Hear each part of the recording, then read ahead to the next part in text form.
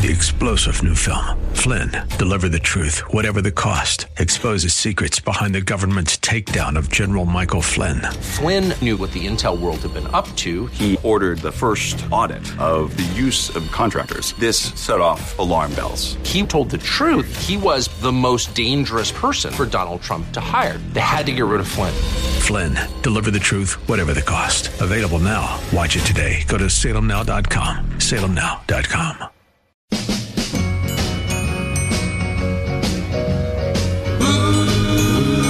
Merry Christmas, Heidi, you get a raise for playing this song.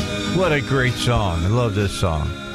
You got to love the Beach Boys, man. Got to tell you, this is a great song. You put me in the Christmas spirit doing that. It's a great song. Like it. Ken Yang, it's a great song, is it? Yes, it's good. And it celebrates Christmas. We can't hear it enough. Yes, I'm with you on that. I'm with you totally on. Ken Yang in today. I just refer to Ken as a political activist. How many years have we known each other now? It should be 10 years now. Yeah, it's a decade at least. Yeah. At least. I started this in 2010. Wow. Heidi, I'm getting old. Tell you, I'm getting old. Does my teeth look like they're getting long? And there's a lot of young guys and young women. That's great that got involved back in 2010 and said, yeah, the time is now. Well, and it was a lot harder back then than it is today. And I appreciate all the young people getting involved today, but, just like the people that got involved in 2000, when I got in 2010, they said I know nothing. So I kind of say the same thing. They know nothing when all the Democrats were still in charge and we were just pounding the pavement. Yeah, when the Shiite Republicans were in the House. And by the way, they weren't named that by a Democrat. Yeah, by a Republican. Yeah, it was a Republican. He must have misspoke. I think. I think he did. I think he meant that we didn't drink the same Jesus juice as he did. Yeah. That's true. But some of the ones that he called Shiite Republicans are really just Democrats now. Yeah, they are. They are. Some of them are. And then the only Republican that was in the Senate was, I always question if it was really a Republican or not. And he's kind of just out of it now. And that's, what is his name? From Conway. I can't think of his name right now. That had the drug problems and everything. Gilbert Baker. Gilbert Baker, yeah. Yeah. I remember Gilbert Baker, his big push during the first 8 years I knew him was the used car tax. Yeah. That's what he worked, and that was enough to prove to people that he was a conservative Republican. Yeah. And it was a hard bill to carry. I mean, he was moving that. That seems unbelievable. Yeah, it's still a hard bill to carry. It's still a hard bill to carry because he moved that exemption from I think $2,500 to what it is today, $4,000. Yeah, which it shouldn't exist, but two, it should be higher. When you buy a car and somebody pays sales tax on it, if they buy it again, somebody else shouldn't have to pay sales tax on it. I think that's just a logical thing. Well, that's a Bill Clinton tax. Yes, it is. So. Yeah. And why did he bring that? What was it? What was his excuse? Why did they need the money? I think there was a lot of. I think that was the year where they passed. It was like a record 50-something tax increases that legislative year, and then a lot of the used car. Was it for roads? Probably roads. Who knows? Roads. Who knows? The Democrats always want more. They're always roads, always. Education. Always. They always need more for education and poorly run health care. Okay, so you've been around just about the same amount of time I have been here in this area for about 20 years doing their thing. How old are you right now? I'm 32. 32. Okay, so. You were getting your start when you were 12. I mean, really. I mean, seriously, you were getting politically. You were starting to awake. You were getting woke. Let's put that. We were woken back then, all right. But it was a little bit different than it is now. And then 10 years later, you're at 22 years old, and the wokeness was really turning into something here in this state. I'm sure that the people who consider themselves woke now think that somehow we were some kind of coma or something. Well, I had a good, Mark I was blessed to be able to work for Mark, and I see it more now than I did then when he would make me read like Bastiat books. He would say, if you work for me, how do you pronounce this guy's name? Yeah, if you work for me, you have to read these things. Yeah. So I did, and it was good. About property rights and things of that nature. And what's Mark up to now? I think he has an engineering job, and he's enjoying a lot of scuba diving. He got tired of politics. Yeah. I think towards the end, he was really just as Secretary of State, but he took a beating. I mean, look, they got ready to go in and take care of setting up the districts and everything, redistricting. And you got 3 people take part in redistricting. You got the governor, the AG, and Secretary of State. Not when Mark was Secretary of State. It was just the governor and the AG. He couldn't even find out when they were meeting about it. I mean, that's when the Fayetteville finger came out and everything. Yeah. And all he could do was vote no, but he'd get outvoted 2-1 all the time. So it didn't really matter. But it was always nice when he was invited to the meetings, because then we knew at least what was going on. Because they really tried to not be very transparent about all of that. And even when the Republicans took over, Mark wasn't part of the cool crowd. Too conservative for everyone. Yeah. And that's what happens when you go into office. For some of them, still too conservative. Yeah, for some of them, still too conservative. He went in and tried to change the system, tried to change state bureaucracy, and man, did he ever get hit from all sides. I got to say that, I've said, you probably heard me say it on the air, that a lot of people don't like what Asa has done as governor. And I have a lot of issues with what Asa has done. However, I've also said, as I sit back and I don't smoke a pipe or anything like that, but I sit back and contemplate the lint in my navel. And I have said that perhaps Asa was the right Republican for right now, because after, 130-odd years of Democrat rule, I don't know how even the people of Arkansas at first would have responded to somebody like me if I had been in charge and being there, or Kim Hammer and some of the other guys that are over there, Alan Clark and others that have been really in charge and started swinging the state 180 a different way. Yeah. That might not have been, accepted well. This in 2022, the race is going to be totally different for governor. I agree with the original premise of what you just said, but yes, we shouldn't probably. Who knows how we would react if we did a complete 180? But we should be trending that way. No. Now I agree. Yeah, I agree. Yeah, however, we should be moving towards less taxation. Yes. You're not moving towards less taxation when you say, "Hey, look, see my left hand. We're cutting your taxes here, but don't look at my right hand where we're raising them." Or telling folks that, hey, if you live out of state, you'll have lower taxes, but If you've been here for all your life, well, we don't care about you. You just keep your high tax rate. Well, I mean, when it comes to sales tax, this state needs to make some big changes. And I'm not hearing any words about that. I'm hearing words about, the really important thing that we got to do is pass hate crime legislation. No, it's not. No.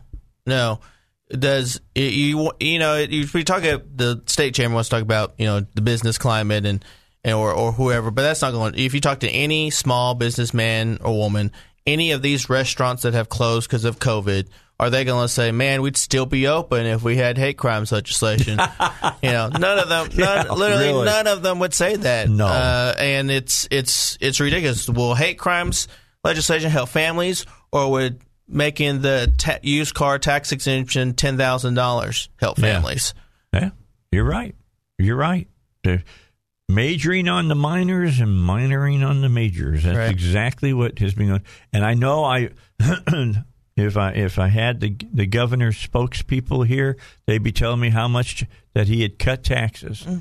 But they never will be honest and talk about how much he and the legislature have raise taxes. Just take a look at the internet sales tax. That's right. Lots of money coming in. Well, if they talk about how much they've raised taxes, then you find out their whole thing about revenue neutral is untrue. Yeah. Yeah. Which there's no such thing as revenue neutral. I got so tired of hearing that.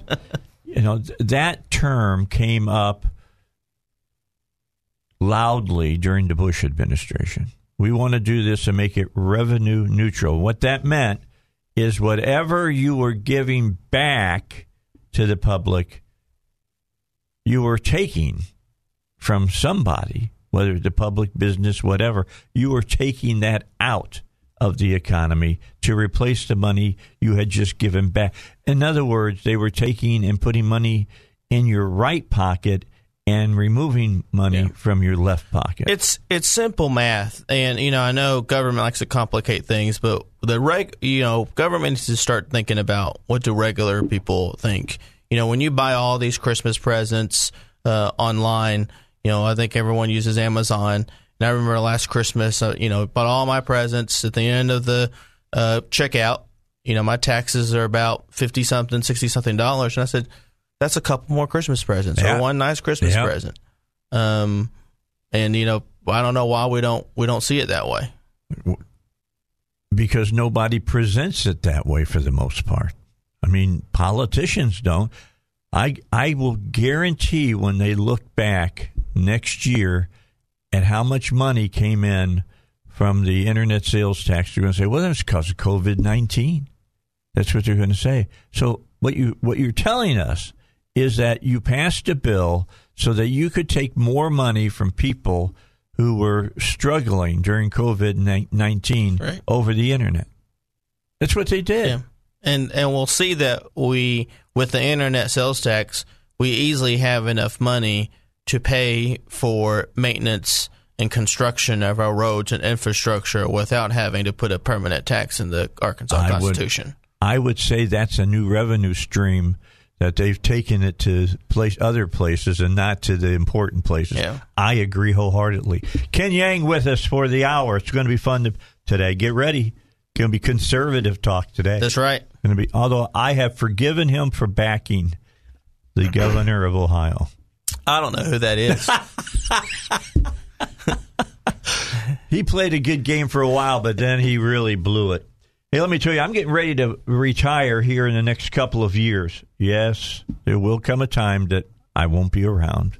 I'll be out in my golden years, what they keep telling me. We'll see if they're so golden. But, for instance, Judy was planning to retire as well, needed to sell her home in Maumelle. 4 times she had tried to sell her home with no success. And when she spoke with Dustin Turner, he explained his proven marketing plan. Now, Judy wasn't optimistic. Let's face it. When, you've been out there trying to sell your home and 4 times you've tried and failed, somebody else comes along and says, hey, I got the plan that's going to do it. You have a little bit of, yeah, sure, I've heard that, been there, done that. Imagine how shocked, though, Judy was when 2 weeks later, Dustin had an offer for her home.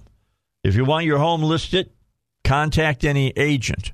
If you want your home sold, then you want to talk to Dustin Turner. Now, how do you talk to him? You go to him by phone, give him a ring. His phone number is 501-952-2969, 501-952-2969, or go online to hometeamsoldit.com. That's hometeamsoldit.com, and then you can start, packing. Again, call the only agent I will tell you to call. This guy gets the job done. His name's Dustin Turner. Give him a ring today. Hey, it's 6:24 in the morning. Did you see the snow yesterday, Heidi? Were you outside when it was snowing? Was it snowing big, or was it just like when I saw it? It looked like a little bit of a snow globe kind of effect. Yeah, just like little bitty. But I didn't go outside. I just peeked up my window and was like, nope, too cold. Going back in. Last night I went and saw the original Wonder Woman back on the big screen again because I wanted to see it because it's such a great movie. But when we came out from the movie in the parking lot, there were cars with a dusting on it. Yes. Their windshield was covered with white stuff. And I was thinking to myself, either they got a bad case of dandruff or that's snow. It was snow. Because I went over there and started scooping the snow off of their windshield and making a dirty snowball, But there was nobody to throw it at. So anyway, yeah, snow yesterday. I guess up north they got quite a bit. 3 to 5 inches is what I heard. Snowed quite a bit. I think over the weekend, yeah. Up there in Vietnam, snowing really crazy. I'm telling you, I'm not making that up. That place up there is a socialist heaven. It really, really is. You got to watch those people up there. They try to run around state law and all kinds of stuff. Yep. Do illegal things. Ballinger and some of the other people around that area, keep a close eye on those people and what they're up to. Yeah. I think it's always a competition between Little Rock and Fayetteville on who can do the worst liberal thing. Well, I think that Pulaski County won that award this year during the election. Ooh. Man, they find a lot of ballots. Yeah, we found these ballots, and I forgot to tell everybody, but I turned them in, and we counted them, and we got rid of the envelopes and everything, so we don't know exactly who voted. What? Yeah. And you think that only happens in Philadelphia, right? Yeah. No. It's right here, too. Yeah. I don't think this was asked enough, is when they went through the absentee ballots, and there were absentee ballots that did not include a voter ID or ID, and they gave the people until Monday at noon to stop by to show their ID to confirm their ballots. Yep.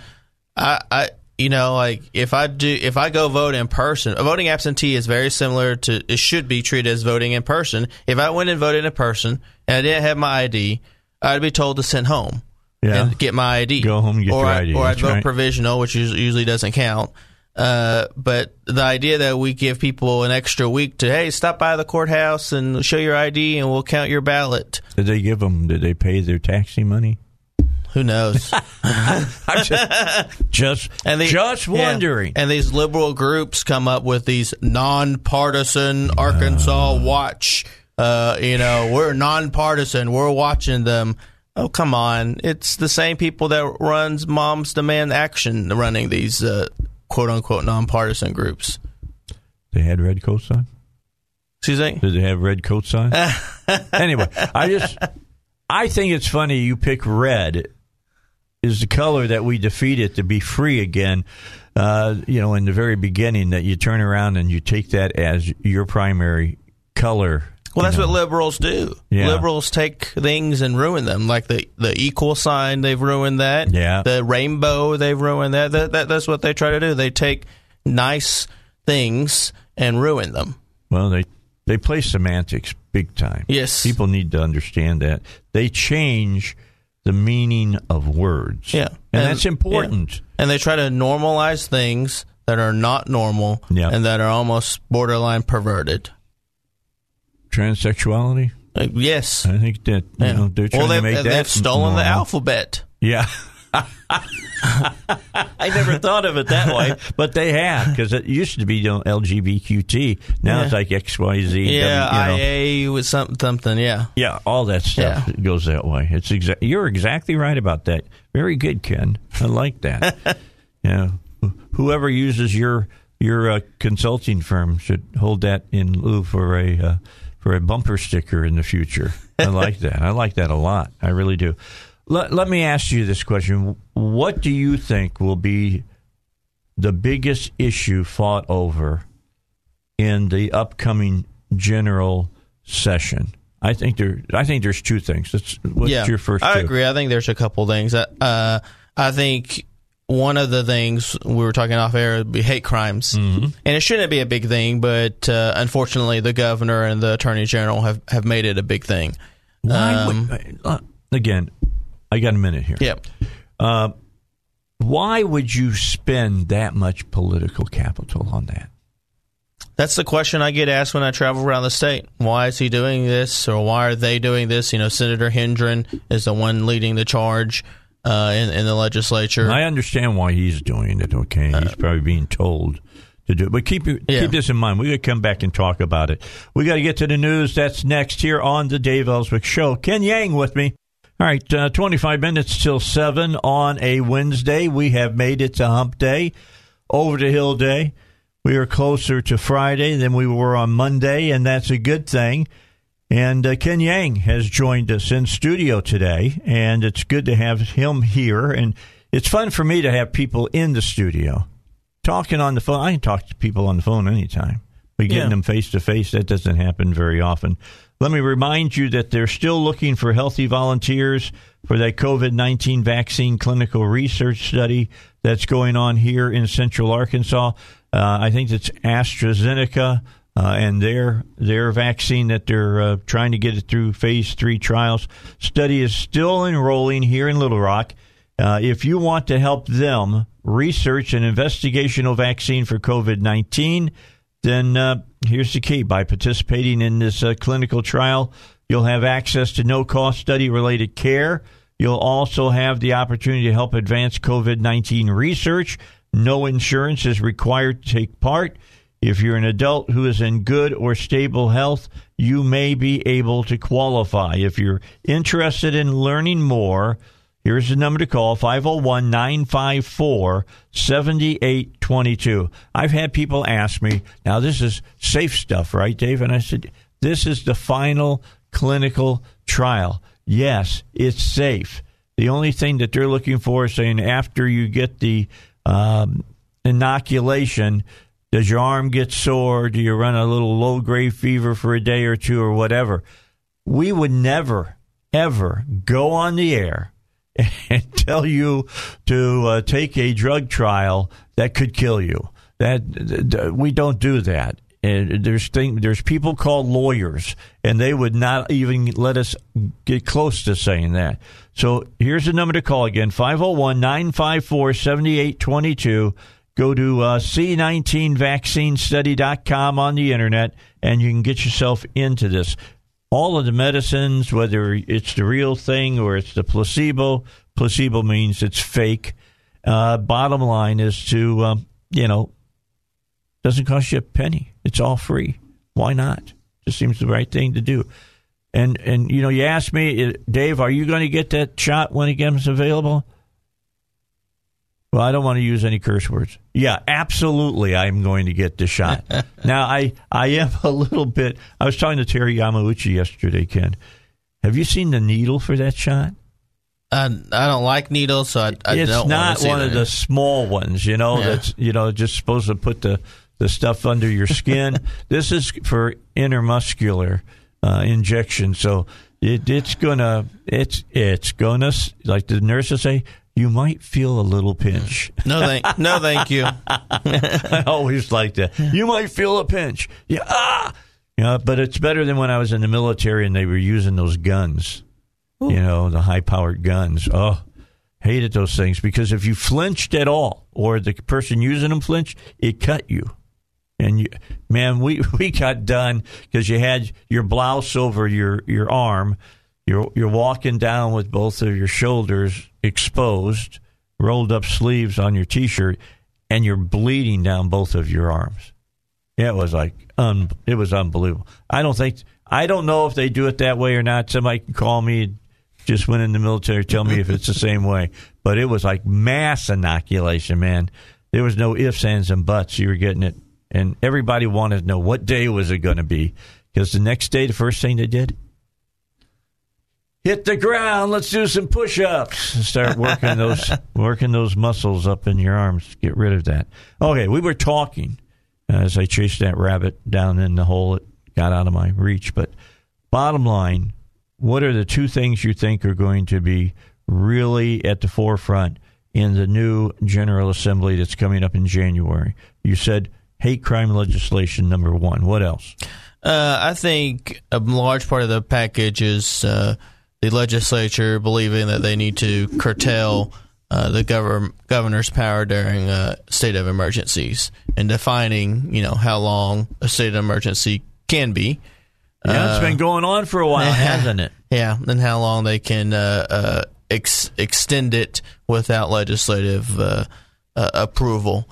And the directives and things of that sort. I think that will play a big part at least at the beginning of the session. Is it surprising to you that the governor wants to hold this power in and of and to himself and not share it with his own party, who's in charge of the Senate and the House? I think if you take away the content, if you just look at it objectively, this may be somewhat unpopular. I think he is right in saying that, during state of emergencies, the governor has to have authority to make decisions because, no offense to my legislative friends, but, the bickering of 135, by the time something's decided, the emergency may be over. But I think when you take it to another level and start the state of emergency in March, and we're now in December, and you would think in that time span you would get some legislative feedback. I think that's where the angst is. I think people in the legislature would have been more comfortable if there was just conversation, some back and forth, or just some even updates saying, hey, we're planning on doing this. As a state rep or a state senator, no one wants to find out that something's happening via social media or via press release. Nobody's contacting you. Nobody's talking to you. All of a sudden happens that we're going to do this. And typically it's not the governor that's making these decisions other than say yay or nay. It's the Department of Health. That's right. Nobody, at least nobody that I know of, voted for the head of the Department of Health to run the state of Arkansas. That's right. And so I think conversation wouldn't have prevented where we are today with the relationship with the legislative branch and executive branch, but probably could have prevented some of this stuff. It's amazing what communication will do. Don't get me wrong. I'm not saying that Asa Hutchinson is Governor Whitmer of Michigan, right, or Governor Newsom of California, Governor Cuomo up in New York. I'm just saying he's a Republican, and he should be, applying Republican principles to this. Yes. Yeah. You're not wrong. Especially when, when we say we worry about everyday working people, small businesses are closing. And going out of business, never going to reopen. There's a brewery here in Little Rock that just closed yesterday. Which one? East 6 Brewing, what used to be Rebel Kettle. Oh, okay. They just shut their doors. And so people, there was, I think, Monticello, I think Western Sizzling down there just closed recently, earlier this week. So people are struggling. The COVID-19, I know people joke about it, but it's true. It doesn't go home at 11 p.m. So the idea that you pass a directive to shut these people at 11 p.m. when they make their most money. Yep. At that time, yeah. And you think about New Year's Eve. You can't even celebrate New Year's Eve outside of your home because you got to go home by 11 p.m. I've not seen anybody advertising a New Year's Eve party. Have you seen any? I haven't. I've seen some dinners, but that's just a dinner. It's not like, when you have dinner, you go home. You're going to go home and wish everybody a Happy New Year because you can't be at the dinner and That's do right. it. So I think those two things, I think the directives and the governor's power during state of emergencies, hate crimes are the two biggest things. And I think, of course, taxes will just be on the right there as it usually is because we haven't really cut taxes. Have you heard anybody talking about taxes at all? I think just that, that 4.9% for people that don't live in Arkansas, the income tax rate, the lower income tax rate for non-Arkansans. Right. Very unpopular with Arkansans. Go figure. Should be. And, he mentioned something about used car sales tax, changing that to, I think, 3.5%. But really, you just need to eliminate it, whether it's $7,500 or $10,000. You just really need to eliminate the tax for those cars at that rate. Because even if you put it at 3.5% and you buy a $6,000, $7,000 car, you're paying anywhere from $200 to $400 in taxes. That's 1 month's car payment. That's an insurance payment that people need in their pockets now not later. Yeah, a lot of people ask me, what do you mean, Dave, when you say on the air there are two types of politicians, those who tax and those who govern? Well, that you have to ask that question shows you that governance has gone out of style and taxing has really taken over. Here's what I'm saying. The people of Arkansas just voted on another tax on themselves, and on top of that, they put it in their constitution. Yep. For me, that's hard for me to believe, but that's what they did. So you got that. I don't think we needed that money. I think what we should have done is gone in and looked at the tax money that's already out there and reassign it to the roads if we had to. How about whenever you buy a car battery, the tax that's on the car battery goes to roads, or if you buy an air filter or whatever. That's what I'm talking about governing. I mean, Julie Newberry brought that, Mayberry, pardon me. I say Newberry because I went to school with a Newberry. Came out with that in the House, and the governor didn't even want to talk about it. No. Well, you just look at the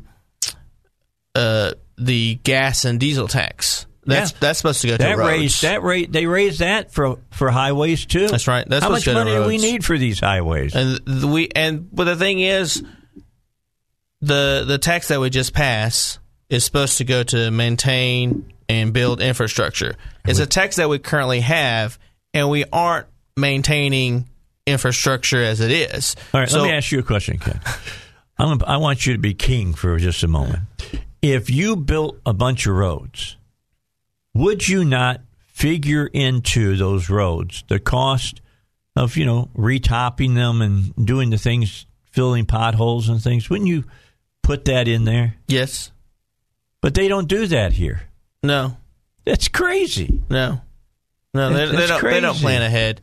I am wrong. Someone just did text me a big issue, which was a big issue 2 years ago that should have passed, is a stand your ground. Oh yeah, that will be up again, and that will be a big issue. House Judiciary. It's 11 Republicans, 9 Democrats. I think it should be fine in Senate Judiciary. Well, we thought it was going to be fine in Senate Judiciary 2 years ago, and it wasn't. But the guy who threw the wrench in that is gone. Yeah. But stand your ground should be easy, especially during these times of these riots and these protests and whatnot. I want to be able to say, come on my property and see what happens. Yeah, I don't want to have to go through what they went through there in St. Louis. That couple on their property. Yeah, I don't need call a mental health professional when someone's breaking into my property. I would think that they'd be calling 911 to get an ambulance for the people who came on my property. That's right. To threaten me. Well, they won't need an ambulance. Yeah, okay. I like that. I do. All right, let's get a break in. We got to do that. We got one last break. Ken Yang is with us for this hour. Coming up next half hour, we've got Congressman French Hill. And I think, the congressman coming on, he comes on every Wednesday. That, my friends, is transparency plus. More on your Dave Elswick show in just a moment. All right, so we got 7 minutes till 7 o'clock. Ken Yang is here. And we're going to bring you on more often. Would you be open to being on like twice a month? Yeah, I'd be open to that. Okay, we need to get you on and get your insights, because I like the things that you're saying, even when you say things like Kasich the man, Dave. I still don't know who that is. Who is that guy? That was me. That will be a joke. You keep talking about this guy that I have no idea who it is. That will always be a joke between us. I'll guarantee you that. But I like having like you on and Seth Mays on and other people. Even having J.R. Davis on. He'll be on tomorrow. Having them on and getting different views from different Republicans. It's good. Well, this is the real Republican. So, they're my friends. They stray a little bit sometimes, but this is the real conservative Republican you're talking to. We got some real Republicans coming on now. The truth of the matter is when the rubber hits the road. That means when they put their hand on the Bible and take the oath, and then they sit down and they start legislating. But Gilmore, I think, is going to be great. Ben's going to be wonderful. Howard Beatty is going to be great. He's going to be good, too, Tony Furman's top-notch. And then David Ray. I mean, we've known David forever. Oh, my goodness. There's no doubt who is a conservative when it comes to David Ray. And a guy who can explain it to you infinitum. That's right. He's been working with the lieutenant governor for years as well. Yes. And then Americans for Prosperity worked with them as well and did a lot of great things. So anyway, it's this next legislative session, I'm looking forward that they're going to have the votes that they need to really do some conservative stuff. Do you think so? They better. Because, if we think that we'll just keep winning, we're mistaken. Well, this is a last hurrah for some people. I mean, this is the last hurrah for like Missy Irvin, isn't it? I think she could run for one more term. Could she? Yeah, because she drew 2-year terms when she first came in. Oh, okay. So I think she's got one more, unless she decides to run for higher office, which she's thinking about. I've heard on the grapevine that there's a lot of Republicans thinking about the lieutenant governor's office. Yep, she's on the list. Yeah, Jason Raybert. Yeah, Jason. And Dismang's been looking at it. And you have from the treasurer's office. Dennis has already announced for a state auditor. Oh, for state auditor. Yeah. Okay. Yeah, I think it's in the paper a few months ago, but he'll make it official. But it was already in the paper. I'll have him on to new. Talk about that. That'd be interesting. He's a good man. I believe that he is a conservative as well. Yeah, I agree. And he's run the Treasury well. He had some really good people on his staff that really ran it well. They did very well. Much so. Who wants to be treasurer? Are we hearing? There's some guy, that ran for auditor, a few years ago. Oh, really? That's maybe sitting in this room. Are you saying that you want to be the state treasurer?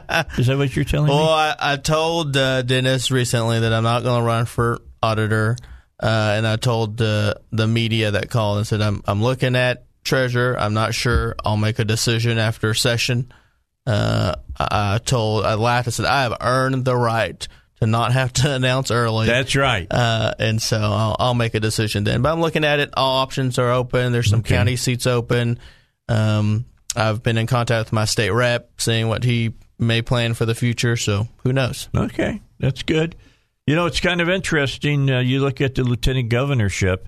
It may be a full field for the primary. Yeah, there's a bunch of people. I think Representative Brant Smith has talked about it. Dr. Bledsoe. Wow. A whole list of people. I had not heard Brant Smith's name in that group. That's interesting. But he's getting close to being termed out. Well, I mean, he's up there from Jonesboro, right? Yeah. I mean, but they're grandfathered into that 16 years, so they got a few more than the 14 that just passed. So but, you have to make up your mind what you want to do. You really do. People say, "What's the governor going to do?" Right now, we don't know. No, I know a lot of people say, "Well, he's going to run for Bozeman's seat," and I said, "No, he isn't," because John told me he's going to run again. Yeah, Senator Bozeman's going to run again. Yeah. I've already gotten fundraising emails and mail from Senator Let's consider Bozeman. this. We get one of those Georgia senators in, and we still hold the chairmanships. He's going to be the ag chairman. That's right. Why would he walk away from that? I sure wouldn't. No. Ken, it's always a pleasure. Thank you. Thanks for coming in. We'll set before you leave, I'll set you up for another day. How's that? Sounds good. Dave Elswick Show. We're back with the Congressman. French Hill coming up on the Dave Elswick Show.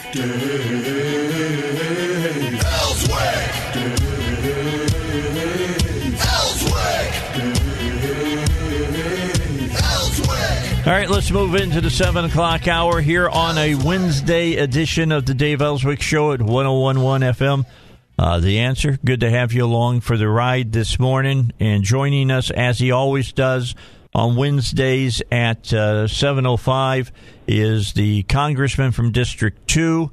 And that, of course, is French Hill. And Congressman Hill, thanks for joining us again. Good morning, Dave. Good to be with you. You sound like you've gotten rid of your allergies a little bit. Yeah, I'm outside. I'm back in D.C., so I'm away from my cats and my house. I'm doing better. Yeah, you may not want to be up close to cats, but cats want to be up close to you. You know what I'm saying? They do. We have, and we also have a new puppy in our house, so we have lots of animal movement. Okay. At all hours of the day and night. Lots of dander floating around in the air. What can I say?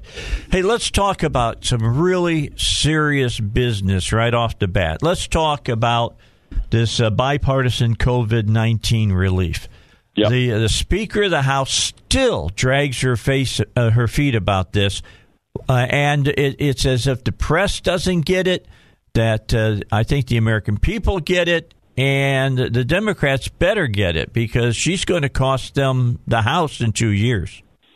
No doubt. I mean, Nancy Pelosi and her allies, Bernie Sanders, as you know, is up here advocating people to absolutely not support COVID relief. He says if you can't do $3 trillion, then it's not worth doing at all. That's the kind of nonsense attitude that prevails in Washington, and that's how Nancy Pelosi's run the House all year. We're down to the final hours to do something we should have done back the 1st of August, which is extend the Paycheck Protection Program for our restaurants and our hotels that are still hurting, allow them to have a second loan if their business is still crushed by the pandemic, fix and extend the unemployment amount so that families don't run out of their unemployment payment here at December 31st, and give our governors the flexibility they need to spend this CARES Act money they've already received into 2021. Those three things at a minimum, and there are others. Liability protection for churches, for schools, for businesses that have opened up and tried to comply with the CDC standards.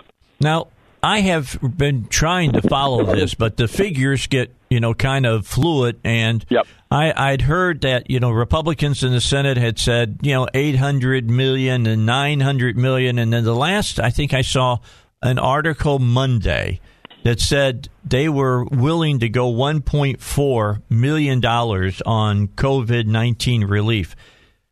Isn't that enough?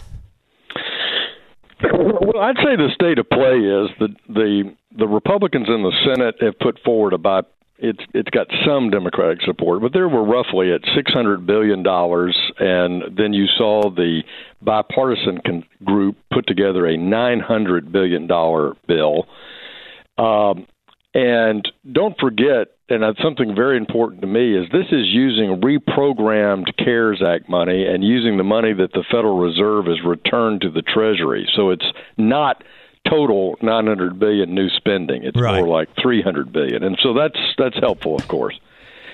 I think the number is going to be somewhere, in that range. We are also voting this week on 2021 spending, which is approximately $1.4 trillion. The question is how much in that number has to do with coronavirus relief, and that's something that we're waiting patiently today for the details. Okay, so as the English say, is the sticky wicket the problem with the Republicans saying we're not going to bail out the states? It has been since August because Pelosi wanted over $1 trillion only for the big blue states that are suffering and have a tradition of bad management, bad credit ratings, bad pension problems. And look, no one wants to go along with that, perhaps other than the members of Congress in those particular states, Connecticut, Illinois, California. Yeah. So she has come off that number. And she's felt the pressure from her own members. Don't forget, we have a discharge petition which she's rejected 40 times and prohibited about 25 members of her own caucus from signing it. And that would be doing these simple, straightforward things we know we should do, like deal with the Paycheck Protection Program. Yeah, PPP, I've been asked this question. Are the people who got PPP funds going to have that added to their taxes?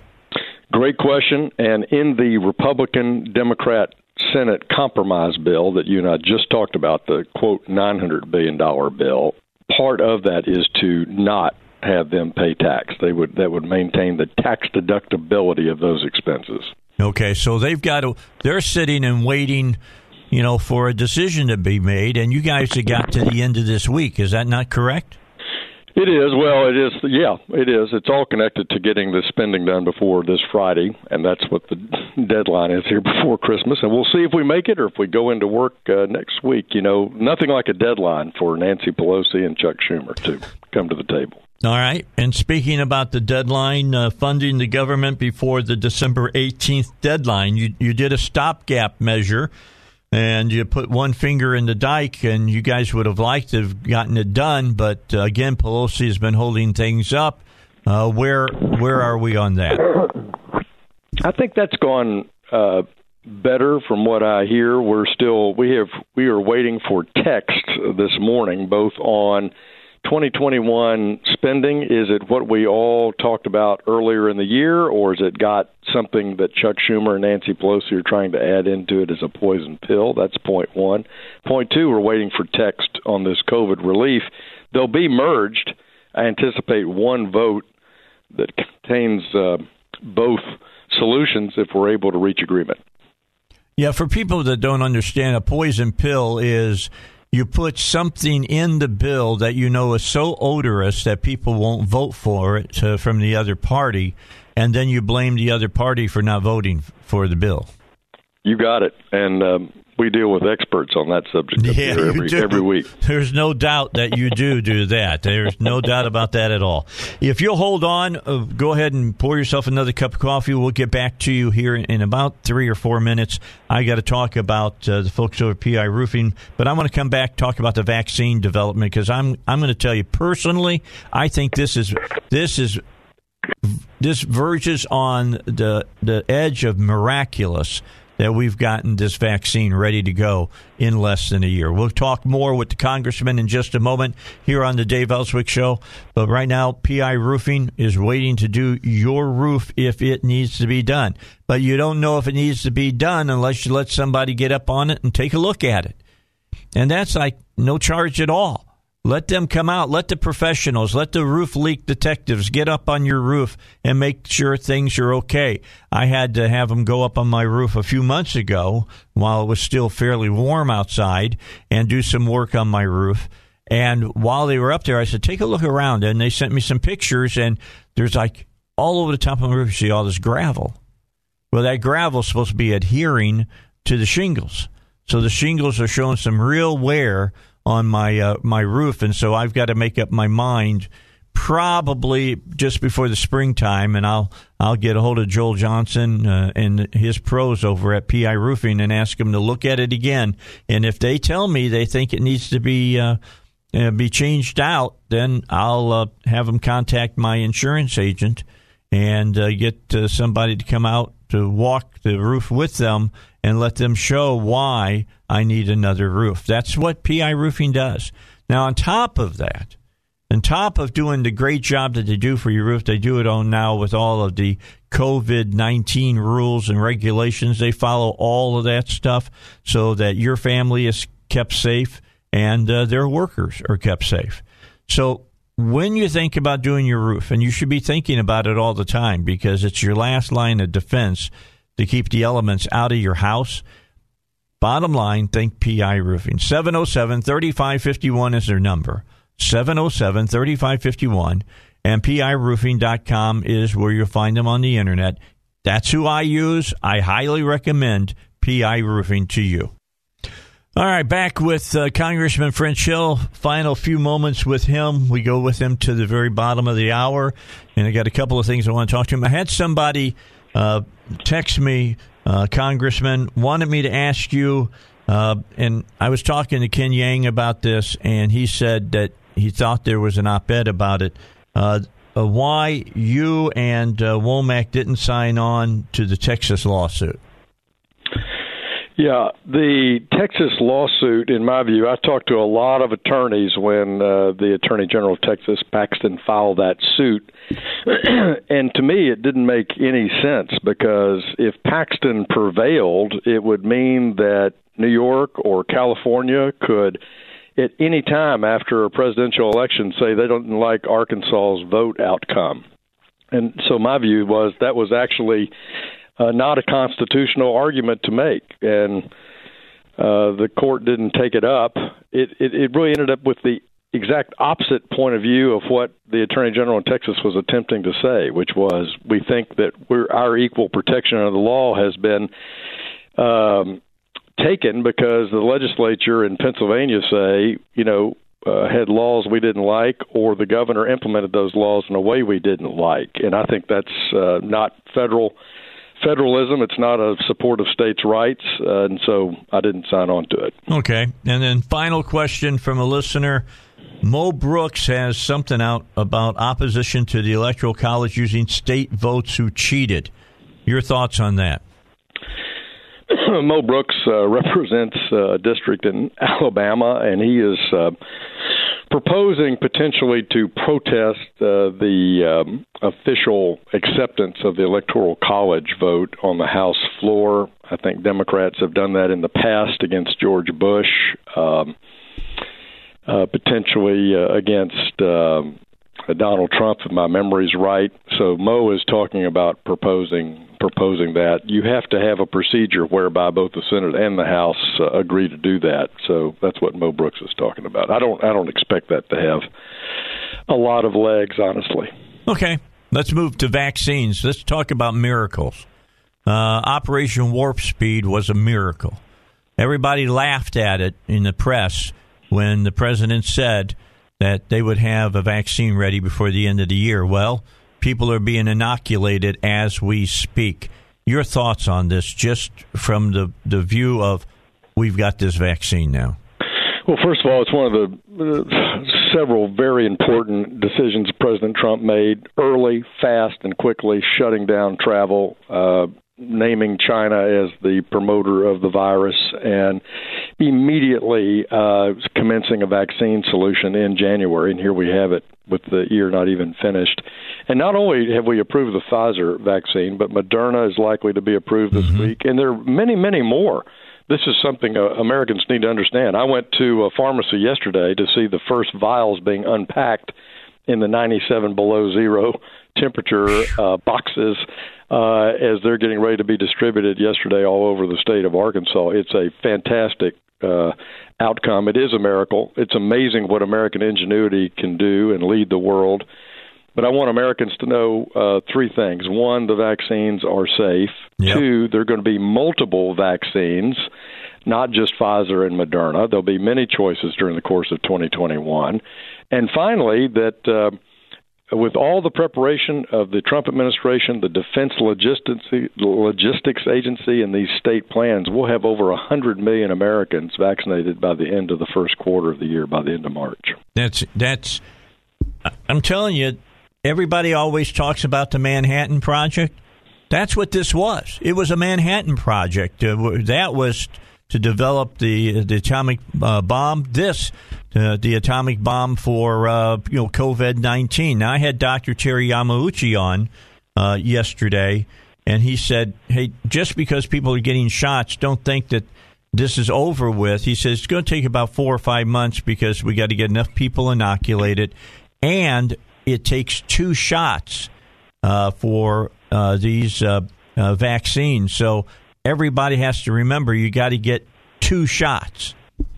That's right. It's 2 shots, I think, about 3 weeks apart, and that's the same in the Moderna. Moderna is also easier to store. It doesn't have to be stored at such a low temperature, and it also has a longer shelf life, so it'll be easier to get it into rural areas. But both are 2-shot vaccines. All right. So just want everybody to know the light at the end of the tunnel is not, as we like to say sometimes, the train coming. No, that is the end of the tunnel. We actually have that in view in front of us. All right, Caseworks victory that you had. I want to talk about that. Miracle League got some money. We had terrible flooding back in 2019, and one of the worst victims was our Miracle League field down at by Junior Deputy in Little Rock, right on the Arkansas River by the old Cajuns Wharf location. That area flooded terribly, and the Miracle League field was raised. The money was raised for was built by the Rotary Club of Little Rock. It cost almost $500,000 to build that field for our handicapped kids to get out there and play baseball. And terrible flooding, and I had a great outcome of hard work by my staff this week. We got $66,000 for the Miracle League field in reimbursement from FEMA for the repairs to that field for the 2019 flooding. And so that's a great Christmas present as they go into the spring and having those kids out on that baseball field. Well, that really is a great program. I've gone out to it when it first started, and just to see those kids be able to do what they can do out on a baseball field in a wheelchair and things of that nature is really awe-inspiring. Peggy McCall's devoted her life to it the last 15, 16 years. Ron Boyeski and Greg Hatcher, tremendous leaders in getting it built. And my hat's off not only to the Rotary Club for sustaining it and Peggy for bringing joy to those families, but I want to thank FEMA for their cooperation to get this badly needed money to our friends at the Miracle League field. Okay, so for the rest of this week, since you guys are going to be coming home next week for Christmas vacation, we should be watching for what goes down as far as this bipartisanship, hopefully, for COVID-19 relief and funding the government. And, do you think there's going to just be another stopgap measure to hold it until next year? It could be. I think that's a mistake because the spending levels are agreed to for 2021, and this COVID relief is overwhelmingly needed. But you could see anything on the playing field that looks like this. You could get COVID relief and full spending approved for 2021 through September. You could get a COVID relief package, and you could get just a continuing resolution into March for spending because they want to make more negotiations. You could see any combination. I hope we get permanent funding through September 2021. We've already debated those bills for the entire year, and I hope we get COVID relief before Christmas to help these families. And if businesses have taken PPP money, they need to keep their eyes open and their ears open, and if the Republican bill goes through, that's not going to be added to their taxes, correct? That's correct. And look, our businesses have suffered enough under the government shutdowns and under fighting this pandemic and the mixed messages all year long. We need to be able to let them have another PPP loan grant, and they don't need to have to pay tax on that grant amount. And we're going to try to get both those things done this week, once and for all, for a good Christmas. All right. If you get a chance, drop by the studio, and we'll tip a drink of eggnog together. We'll do it. We need some eggnog. I need some eggnog. Right. This week, depending on how it turns out, I may just forget the egg and just have the nog. We'll see you, my friend. All right, we'll talk to you later. Bye-bye. Congressman French Hill here on the Dave Elswick Show. Hey, don't forget about our good friends over at Hillcrest Designer Jewelry. They're going to take a real good care of you. I've been seeing a lot of Instagram information about Hillcrest Designer Jewelry. You can see a lot of the jewelry that Eric Coleman is working on. You can see stuff that's on display there. And, you just need to drop by at 3000 Kavanaugh and check out all the lines that he carries. But while you're there, talk to him about unique, specifically made, one-of-a-kind jewelry for that special someone in your life. But you can't wait any longer. You got to do it, here by the end of the week at the latest to get it ready to be ready next week. I mean, we're talking, that's a fast turnaround. Try to get all that done, to design it, to cast it, and to get it ready and put on the finger or the neck or the wrist of the person that you're buying it for. Call Eric over at Hillcrest Designer Jewelry. The number there is 501-246-3655. 501-246-3655. They're located at 3000 Kavanaugh Boulevard. Just, hit the doorbell. He'll buzz you in. Go in and check out all the wonderful, beautiful items that he has on display, and then talk to him about design. Because Eric, other than just being a jeweler and a person who can save you money dealing with gemstones because he's a gemologist, but he's a real artisan. He can design things that just will knock your socks off. All right, time to get Rush in. He's got his update for us here on the Dave Elswick Show. We'll hear what he has to say, and then we'll return for more of the Dave Elswick Show. All right, we move into the last half hour of our 7 o'clock time frame. 8 o'clock, we record, just so you know. And then we replay that back at 6 p.m. this evening. And that will be Joe and Duck. And Wednesdays is their day to talk about cars. While you got the time, if you have a car question, send it to Dave at Salem, LR. That's SALEMLR.com. You're having problems. You don't know why your car is doing what it's doing. You think it's possessed. It probably isn't. You can send that question to me, and then listen at 6 o'clock tonight. Excuse me. Listen at 6 o'clock tonight and hear the answer to your question. Well, the Supreme Court of the United States got at it again yesterday, and this is directly off their blog. It says the Supreme Court tossed out a pair of lower court rulings that had permitted states to enforce COVID-19 related restrictions at worship services. The two brief orders, excuse me. I tell you, the congressman starts coughing, I start coughing. I don't know, something in the air. These two rulings from the justices instruct the lower courts to take another look at religious groups' challenges to restrictions in Colorado and New Jersey. And this time, the justices indicated the lower court should decide the challenges in light of the Supreme Court's November 25th ruling that lifted New York's COVID-related limits on attendance at worship services. Now, here's how this works. Instead of the Supreme Court saying, now, hey, dummies, you need to go in and change this. They don't do that. They send it back to the courts, and they say, look, we understand what you're doing here. However, as you do this, take a look at how we ruled on this other case that's a whole lot like your case, and, we told New York to cease and desist. They had the thing going on in the state where you couldn't have more than X amount of people. Remember, I told you the story about the church in New York that had to have people at the doors to count exactly how many people were going in, and if they got over that amount, they were to shut the doors, and that if necessary, the police were to show up and to enforce that. Sounds a little bit unconstitutional to me.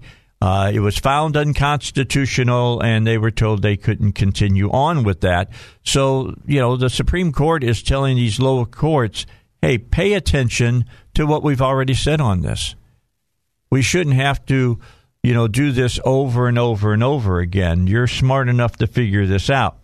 Well, Tuesday's orders are further evidence of the broader impact of the New York ruling, which the justices have now invoked 3 times in 3 weeks to tell lower courts around the country that they should be more judicious and be more open to religious groups seeking to worship without restrictions during the pandemic.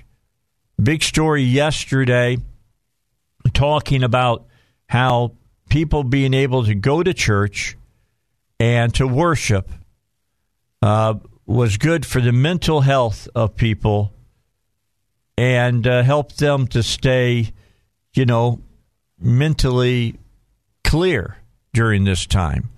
I mean, a lot of people, when they go to church, that's where their support group is. It's amongst other believers. And to tell them that they can't join with other believers is ridiculous. It's wrong. And the Supreme Court now, 3 times, 3 weeks, 3 different cases have, pressed that. And hopefully lower courts are going to get the idea here that, you're going to lose. And it doesn't look good when the Supreme Court kicks the law back and says, ex-nay on it.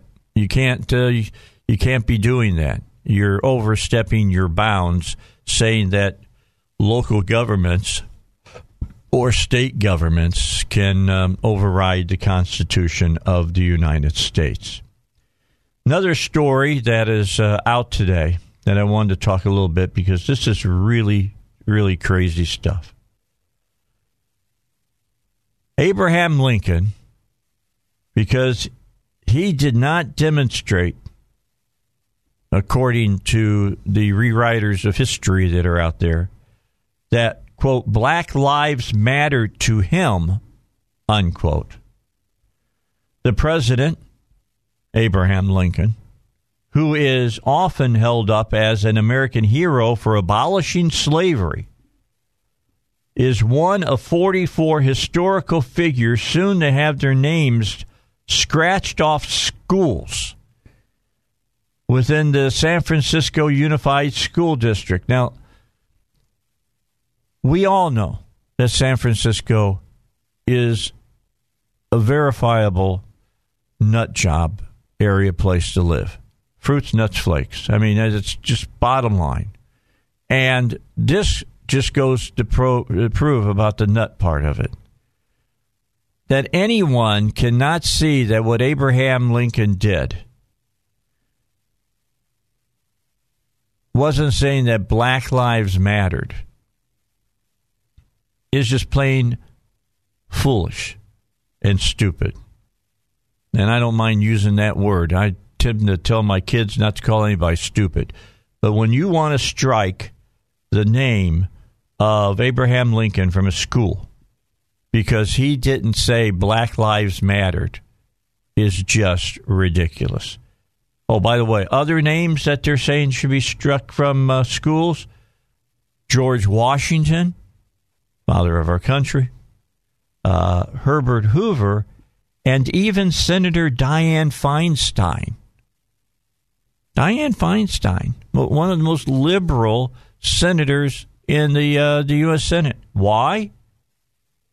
They want her name stripped from the Dianne Feinstein Elementary School for allowing the Confederate flag to fly outside City Hall when she was mayor back in 1984. 1984.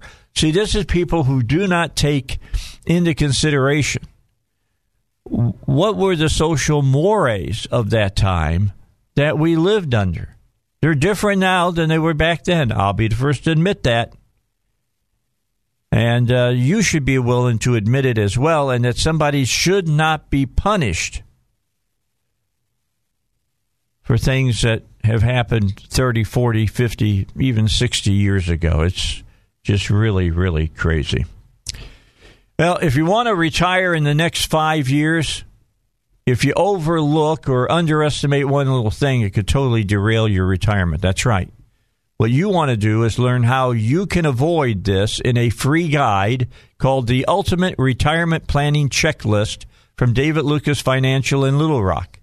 The comprehensive 31-point checklist could be the single most important tool that could help ensure that you're covered and that you've covered all your bases getting ready for retirement, because you don't want to make any mistakes.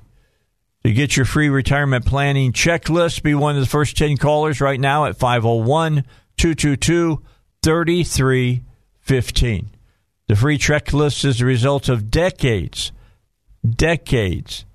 of financial planning experience from working with thousands of families. To get your free, secured retirement planning checklist, call 501-222-3315. That's 222-3315. Investment advisory services offered through David Lucas Financial, an Arkansas registered investment advisor. All right, back for the final segment here in the 7 o'clock hour. Don't miss my show tomorrow, 6 o'clock. Just telling you right now. Don't miss that. Heidi, I just sent you an email with contact information that I got, new contact information about Peter Wood. Peter Wood has written a book, and I mentioned this to you a couple of weeks ago, told you he was going to be on. And the new book is called 1620, a critical response to the 1619 Project. A legitimate historian looking at the whole 1619 Project and just decrying it and how ridiculous it is. What's 1619? Well, the 1619 Project says that when a pirate ship landed a group of captive Africans at Jamestown, and that's not been truly proven, but they asserted that happened, and the New York Times in August of 2019 announced its 1619 Project. And the New York Times set out to transform history by tracing American institutions, culture, and prosperity to that pirate ship. And what they said was the exploitation of African Americans that followed.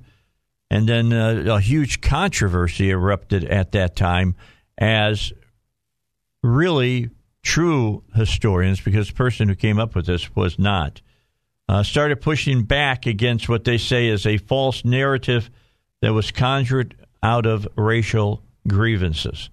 The book sums up what the critics have said and argues that the proper starting point for the American story is 1620, with the signing of the Mayflower Compact. And we talked about this last month. Remember, we were talking about Thanksgiving and why Thanksgiving was important and why the Mayflower Compact was important, because the Mayflower Compact was the basic outline, what led to our Constitution. And that the Mayflower Compact aboard ship before the Pilgrims set foot in Massachusetts.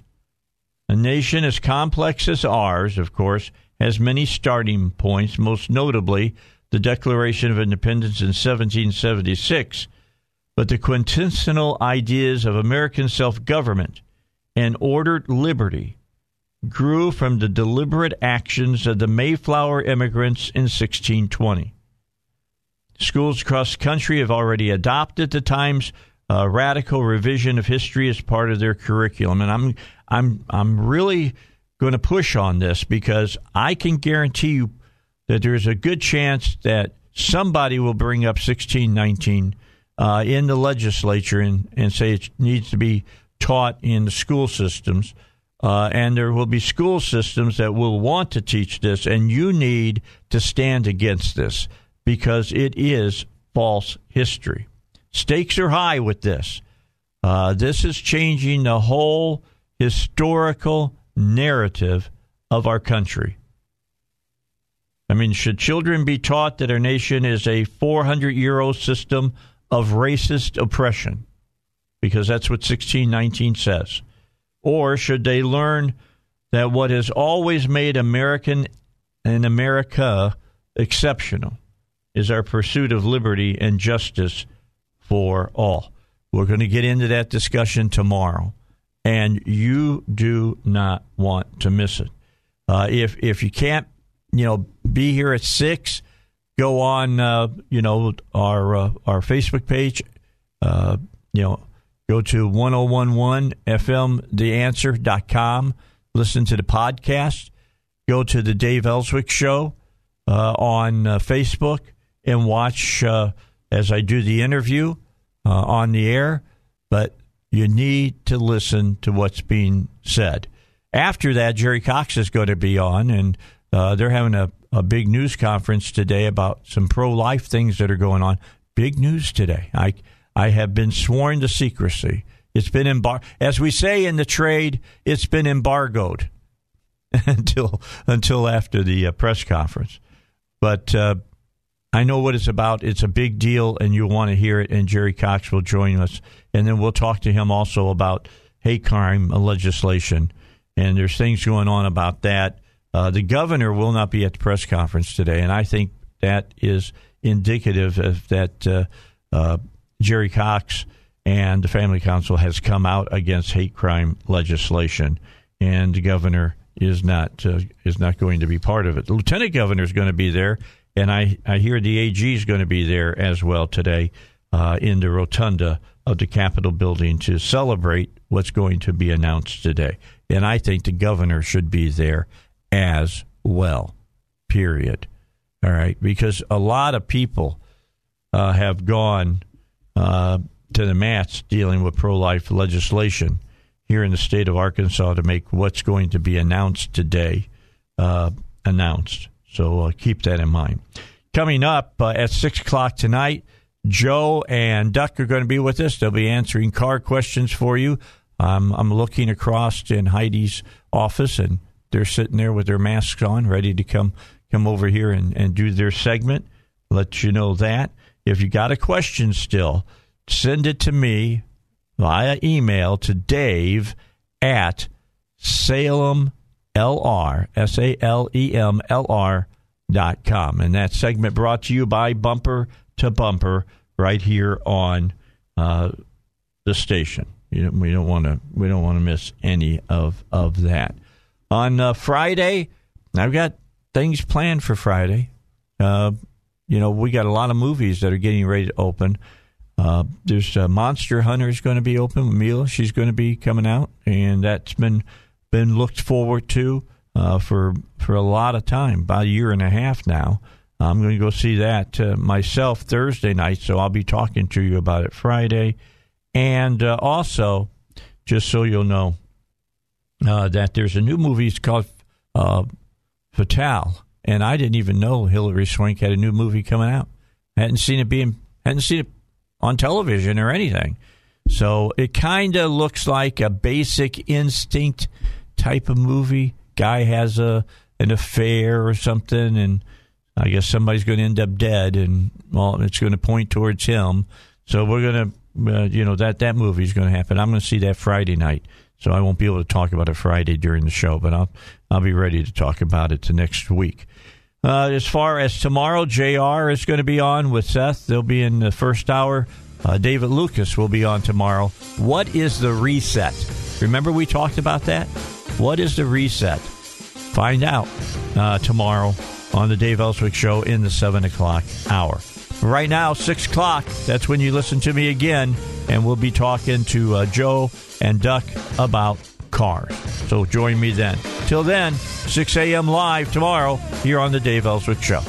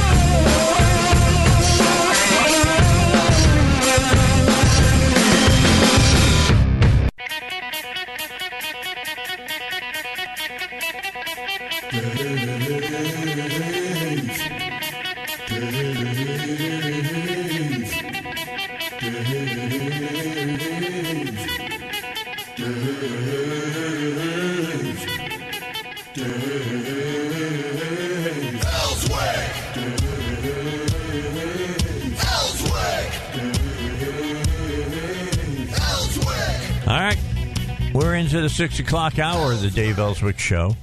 And I think we're on at 7 tonight, if I'm not mistaken, just so we know.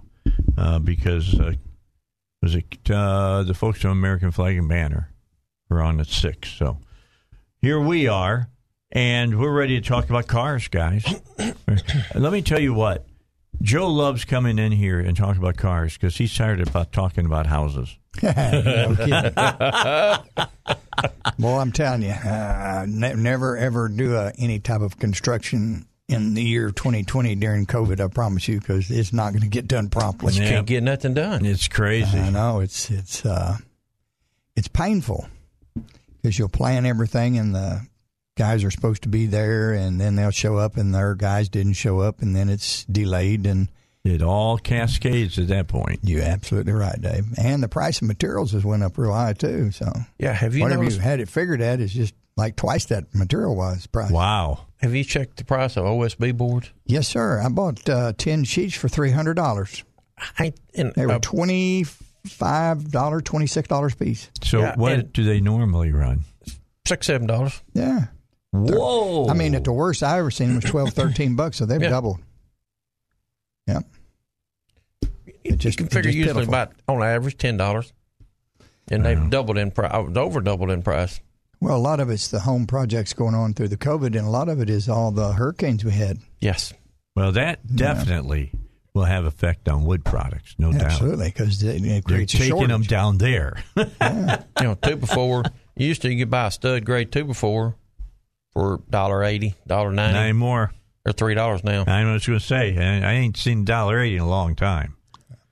But Go ahead, Doug. I was pricing metal for a roof in my old building. It's my older part of the building. The roof's getting soft on it. And the guy priced it about 2 months ago, and I had another guy pricing it. So in between 2 months ago and today, he called me yesterday, or come by the shop yesterday, and said, "Hey, I've had 2 increases on metal." Wow. Went up about $1,400. Whoa. Well, $20 is one thing. $1,400 is a totally different story. Yeah, just materials. Wow. It's absolutely crazy. If you were building a house today and say you were going to build a $250,000 house and you had it priced 18 months ago, you couldn't do it today for that price. Materials run you $325. Yeah. And then when you got through, your house still only worth $250. Well, that's exactly right. And so you're like, man, I'm in the hole on this for $75,000. Yeah, that's not what you want. That means when I take, and get the keys to it and walk in. You know what that means? It means I don't build a house. That's correct. I bet it stopped a lot of people from doing it. I'm not a contractor, but that's why you don't do new construction now. You go out and look at what's on the market and say, well, this might need a little bit of work, but I don't have to buy or go out and build a new house. Well, like mine, I got it for sale. It's ready to move into. I had it completely repainted, outside, inside. And that's these people that's buying it. That's what he said. I want something I can move into. Turnkey. And don't have to touch it. That's what they call that, turnkey. Mm-hmm. And it's empty. That's going to be my problem when I sell mine. Is getting it empty. Oh God! And where am I going to put things that I don't want to get rid of? Because some of my stuff I'll sell it. But it's going to take it's unique stuff. You've been to my house, Joe. Sure. I've got out in my garage, I've got 800 pounds of weights, and I've got my steel cage for lifting and things of that nature. Not everybody's going to want one of those. Dave, you order you one of them 36-yard dumpster, and you pick it up and shut your eyes and throw it on in there. Well, I'm not going to throw that away. I'm holding on to that. But yeah, I get the little mini bins. I'm going to get 2 of those and fill them up and have them haul it out. Just take pictures, put it online. It'll sell, Dave. Well, Teresa sold $4,000 or $5,000 worth of stuff because we had a 5-bedroom house. We went down to a 2-bedroom house. That means you downsized a lot. We went from 3,500 square feet to 1,300 square feet. A lot. That's what I'm saying. Either that or you go back to the back bedrooms and there's no room for beds. Oh, no, they all got beds in them. But that was one of my stipulations when she wanted to downsize houses, which I did too. I wanted to downsize yard. That's what I wanted. Yeah, you're tired of doing yard work. So, and I told her, I said, you're not going to have a trail through this house that I had to walk through and stump my toe. So she didn't. I mean, it's pretty well open, but you know, we give all the kids got whatever they wanted, and then she sold a bunch. And one of my guys at work, I give him almost a new bedroom suit. And, wow. You know, I need to come work for you. I'm just saying, I need to come work for you. You're giving away bedroom suits. That's well worth coming over and working for. Here's a king size, too. Oh, yeah. I've got my bed. I got my California king size mattress. That's what this one was. Go to bed, and if I lay in the middle of my bed and extend my arms, I can't touch either side. That's good. I like that. I like a lot of room. I really do. I don't like to be crowded at all when I'm in bed. I want to. Here's the funny thing, though. I get up on the edge of the bed and turn on my side, onto my right side, and go to sleep. And I wake up on the edge of my bed on my right side, and the whole rest of the bed is just open for my wife and whatever, you know. And it doesn't move, so, I mean, somebody could sneak in there in bed with us, and I'd not even know it. I'm just saying. It's like he's giving me the look right now. It's like that commercial. Remember the commercial you say they fill up the wine glass and set it on the bed, and the people be jumping on the bed, and the wine wouldn't be, spilling. Yeah, that's kind of how it is on, as far as me. It's good. My granddaughter here a couple of years ago, she wanted a purple mattress. I think that's what it's called. Yeah, that's a deal. I laid on that joker. I'd be in trouble on that. I never would wake up. Yeah, that's the way it works, man. That is the most comfortable bed I ever seen. Did you see it when it got there? Yeah, and it had it all rolled up in that box, and you got to open it up, and then you got to let it form, and it takes about a day and a half for it to completely uncompress, and they stink at first. Whew. Smells bad. I know that too because I bought my son. But they are comfortable though. Oh yes, they are.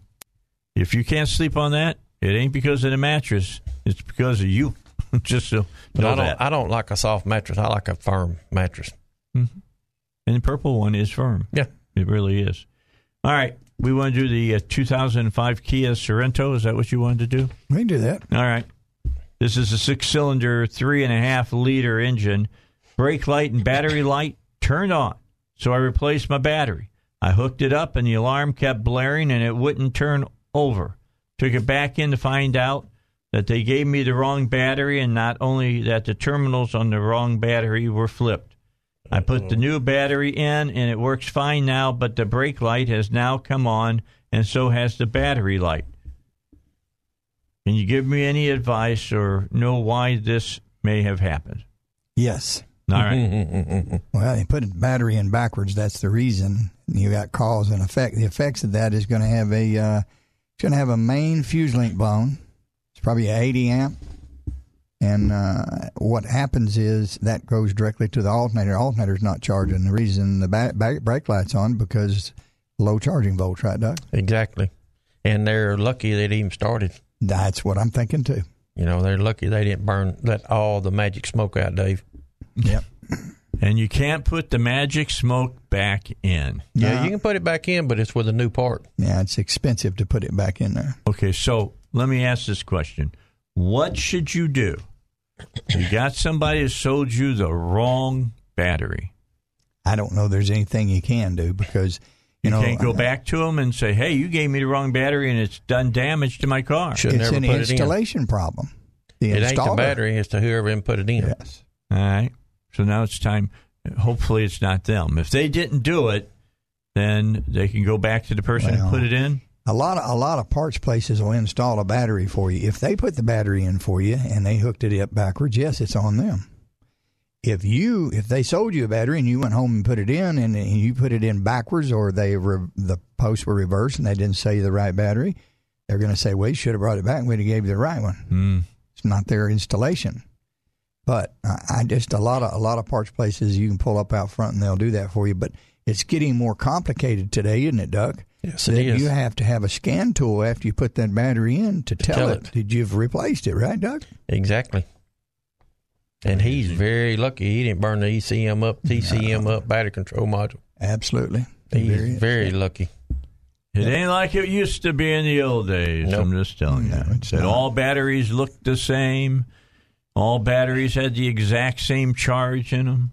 The only thing you had to look for was what's the cranking power of it. How many cranking amps? Yeah. How many cold cranking amps? The only battery out there that actually was foolproof, that you could not buy one that was a reverse post on it, was the old GM side post terminal battery. Yes. They were all exactly the same. Okay. The diehard wasn't the same?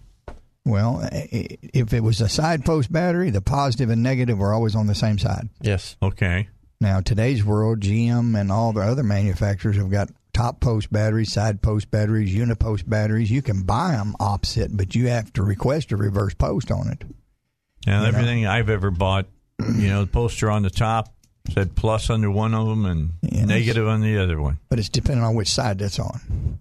Oh, For instance, if you look at a battery and the poster facing you, is the positive on the right or the left? When you take that battery out, you look at that, and when you look one up for it, you want it to be the same. And there's a lot goes into batteries today. Even if the posts are right on it and you put the battery in, if it's the wrong cold cranking amps, and this vehicle is equipped with a amp clamp on it to tell the computer, because most alternators now are computer controlled, to tell it what the charging volts are and what the amp draw is on that battery, so it knows how much to charge it. If you put the battery in there with the wrong amperage on it, the wrong size, undersize, especially undersize, it'll overcharge that battery, won't it, Doug? Oh, yeah. It'll cook the stuff out of it in a heartbeat and ruin it.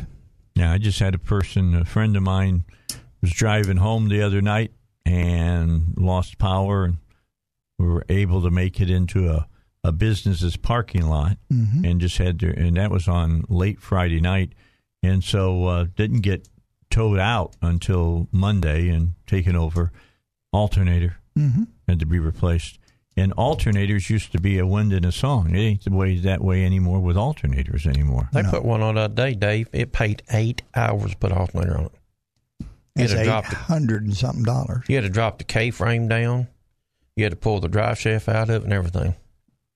I think that's interesting. You said K-frame. You got to go back to the 70s, to the 80s for the K-car to get the K-frame. Oh, that K-frame's still out today. Yeah, they came out there. What was that guy's name? Lee Iacocca. Lee Iacocca. They call them subframes, Yeah. But it is what it is. It's the same thing, If you set it down there on the ground and look at it, it's kind of designed like a K. It's got two short ones on the front, two long ones on the back. And the motor and the transmission mount to that, and then it bolts to the unibody of the car. Pretty smart that they're still using it today. Lee Iacocca and his engineers had a pretty good idea. I remember that was the big deal back in the earlier 80s. Get a K car. Yep. There was a many of them sold. I bought one of them. Sight unseen, coming from Guam. And I picked it up in Las Vegas, because if I picked it up in Los Angeles where I landed, it would have cost me about $500 more for all the pollution control crap that was on it.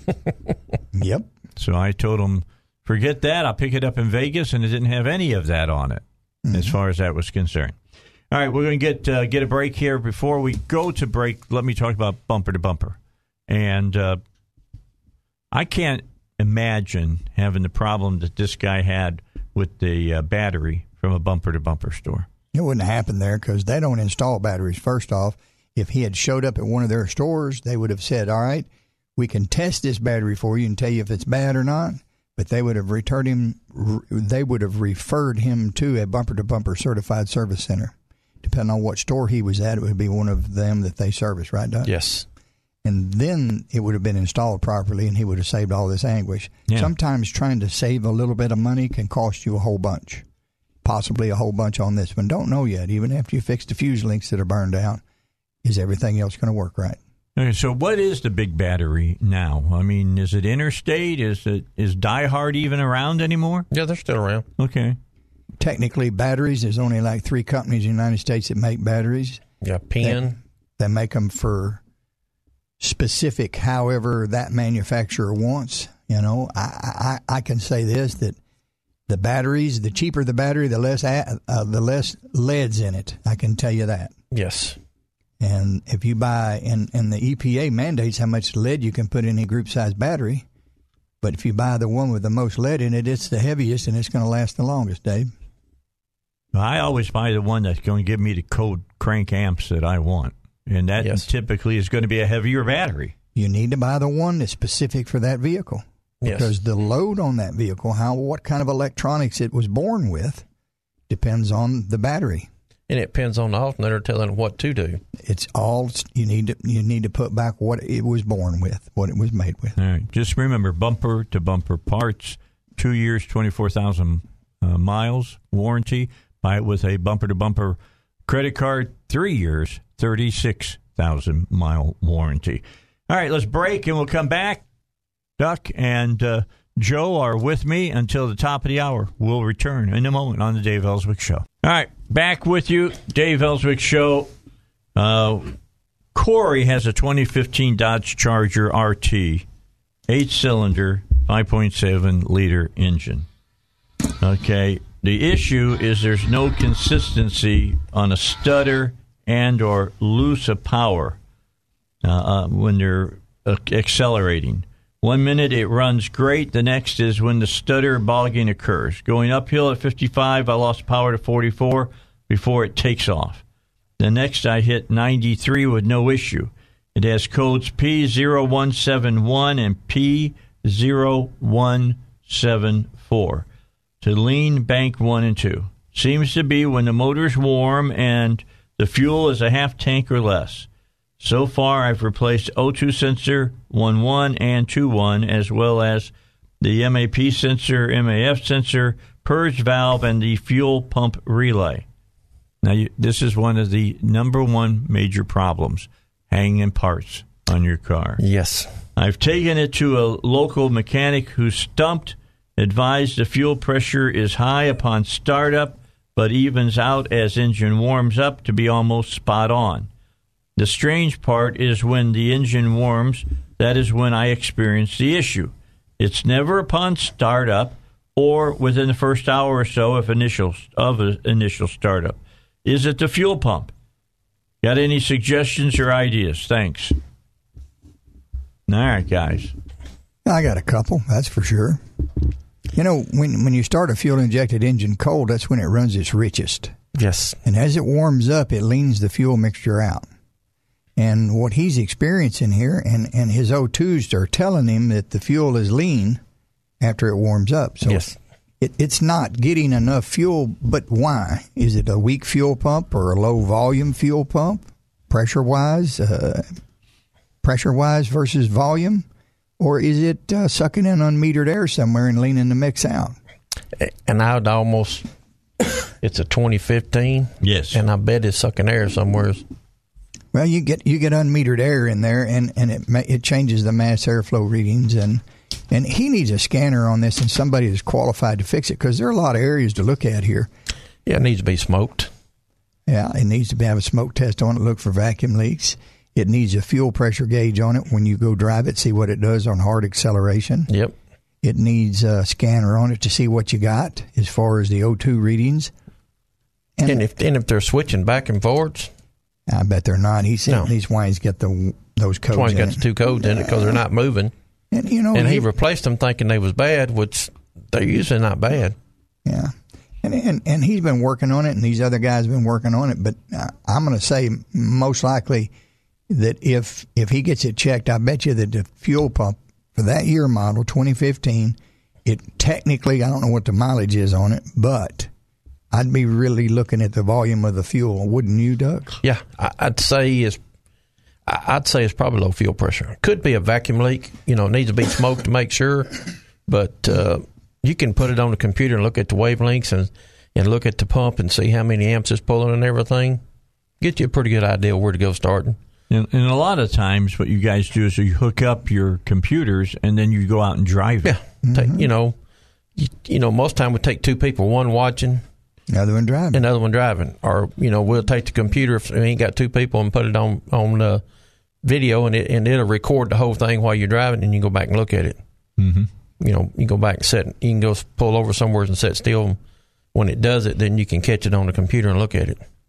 But most likely, he's going to have a fuel pump problem. Okay. I wouldn't just throw a fuel pump in it, though. No, it's not cheap. Well, not only that, it's expensive, but you may sling $700-800 at it and that not happen. No, that's what I'm saying. And you want to make sure that is the cause if you're going to spend that much money. And it needs to be smoke tested, and it could be simple as a vacuum line rotted off of it. Could be simple as a mouse got in it, chewed it off. Yeah, we know about mice now, don't we? I got a motorhome come in yesterday. All right, let's take a break. We'll come back after the news. That's happening right now here on the 6 o'clock edition of the Dave Elswick Show.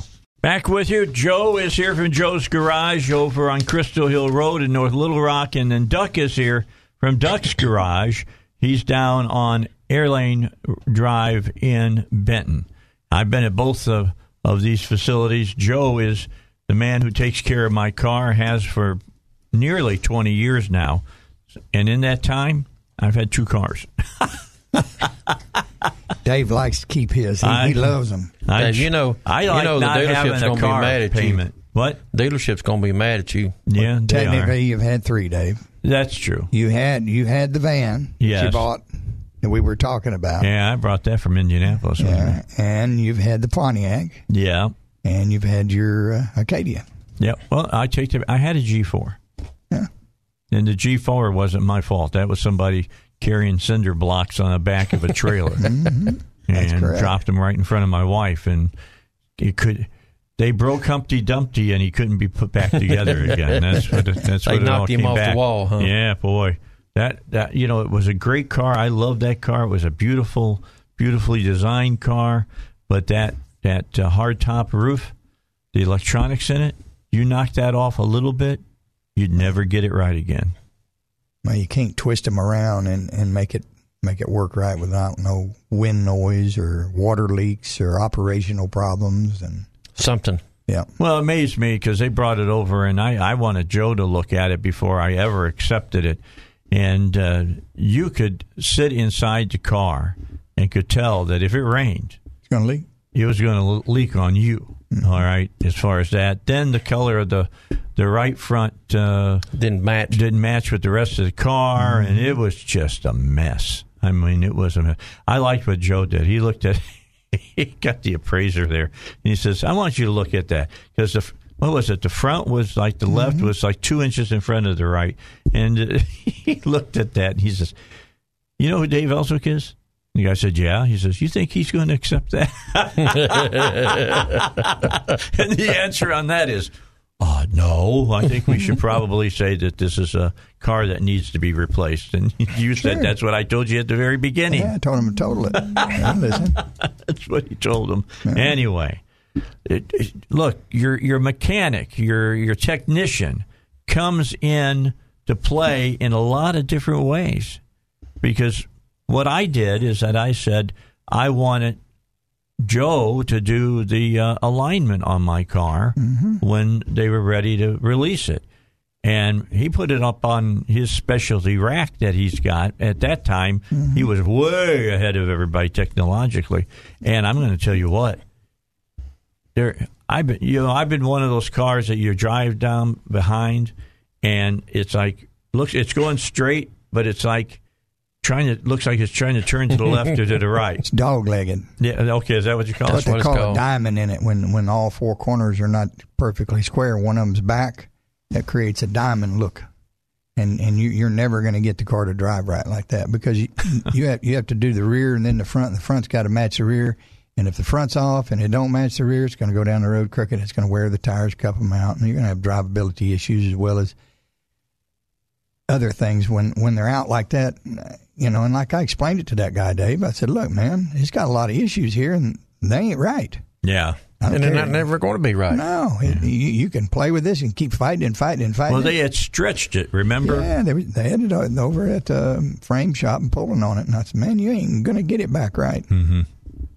One gets that bad off, you won't never come back.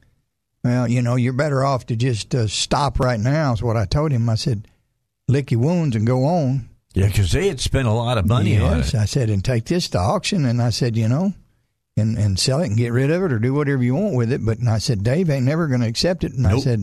I said, all I can tell you is that it doesn't pass my inspection, and I'm not going to give it a thumbs up. So yeah, you got problems here. And as they used to say at Marvel Comics, enough said. That's it. Exactly. That's enough said. I ain't saying any more. Just telling you. The guy was really nice, though. Yeah, he was. He was a nice guy. Yeah. The guy over at that place out on I-40 wasn't. Mm-hmm. He was a jerk. Well, he wanted to get paid. Well, he wanted to get paid. And the other thing was, I walked in and I knew I had a problem when he said, "Yeah, I listened to your show. I hate it." Yeah. I thought, uh-oh. Yeah, I'm in the wrong location. This is not going to be good. He's not there any longer, by the way. He's not there. All right. Do we want to do Kevin here? Sure. All right. Kevin's got 2006 Nissan Pathfinder LE 6-cylinder 4-liter engine. He says, when I start it cold, it shifts into gear and goes through the gears just as it should. Once it warms up, driving less than a mile, it acts like it's in neutral and doesn't work right again until it cools back down. Now, one thing you got to remember is that when you're talking about your car warms up, if you have things that swell, they swell and help. But when they get cold, they contract, and maybe that's causing the problem. Well, I think on this one it's the year model and the engine size. Mm-hmm. Okay. Because that particular year model, they had some problems with the transmission control module. They mounted it inside the transmission, and the problem was the radiator cooler would leak. It'd get water in there, wouldn't it, Duck? Yep. Uh-oh. And what the water in the fluid does, when the clutch plates get hot and swell up, that water expands and it pushes the clutch material off the plate itself, and it ends up in the bottom of the pan. And then you fire it up cold, and as you take off driving it, sucks all that debris up and stops the screen up. And then it quits pulling. You can let it set for a little bit, and that debris will drift back off that screen. You can fire it up, and you can drive it again until it restricts Pulls the flow it back up again. That's it. But most likely, it's going to need a transmission and a radiator to fix this vehicle. Yeah, I bet you can pull a dipstick out of it, and it's going to be milky. It kind of looks like Pepto-Bismol. Yeah, be like a chocolate. A strawberry milkshake. Okay, I don't like strawberry milkshakes, and I definitely don't like it when it's on a dipstick. No, it gets expensive quick, Dave. A mid-state transmission guy right there. Yep, exactly. That's for Gary Henry. He'll take care of you. We always tell you, every garage specializes in something. You know, Henry, it's transmissions. When I talk about Duck, it's the big wheelers, the 18-wheelers. He works on those constantly. When you got specialty problems you can't figure out, that's when you turn it over to Joe, because he's got Mike and a lot of other guys over there that get into specifics of IT and all of that. Well, we try real hard to keep up with everything, and I got some guys that are really good on drivability, and Mike Jones is one of them. And Dave, he had his knee replaced Monday. Yeah. Oh, he got it done, huh? Made it through surgery. He's doing good. He's on recovery road. So. Okay, how long are they telling him before he can come back to work? Probably somewhere in January, maybe middle of January. So. Okay, 3-4 weeks. He'll be back to work, and he'll be kicking high. Well, he'll be feeling better. Yeah. Although, did he come over and talk to you about a knee replacement before he went in and did it? I was over at his shop Thursday. Yeah, before he went, yeah. Yeah, we discussed it. So you were giving him the... I gave him the thumbs up. Some of the nightmare scenarios you might have to go through? No, I hope nobody ever has to go through that. Yeah.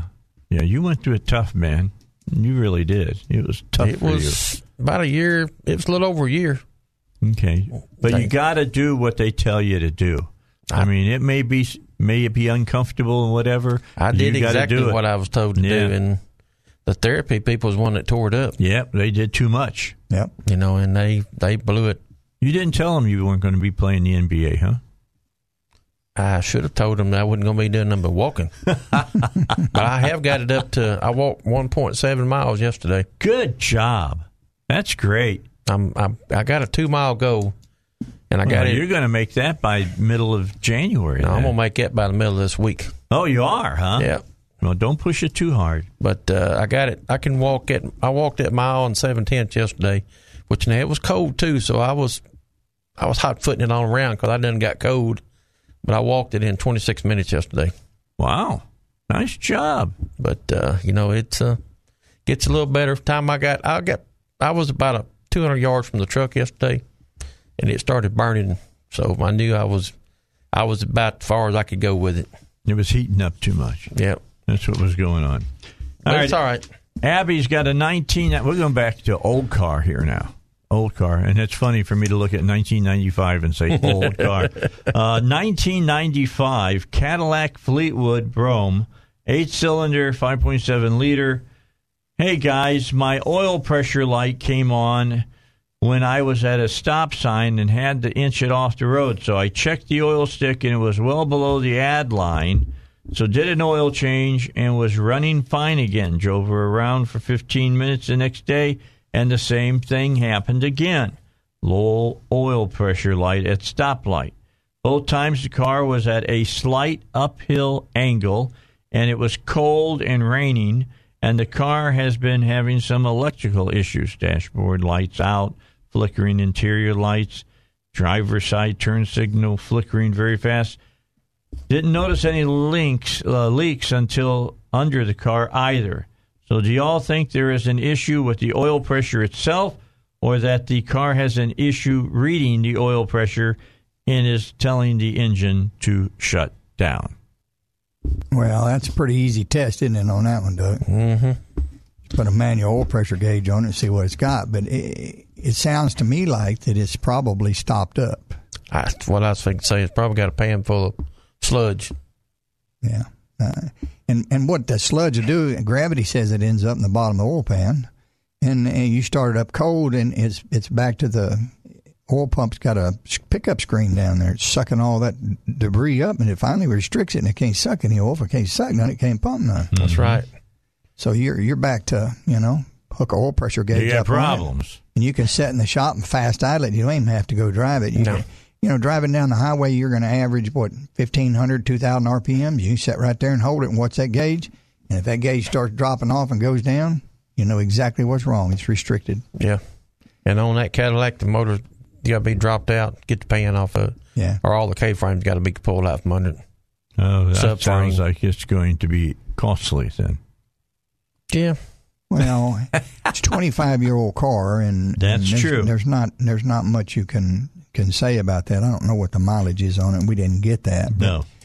And she's got these other issues with the dashboard lights flickering. There's things going. It's going down, is what you. The driver's side flickering real fast. That's because it's got a bulb out.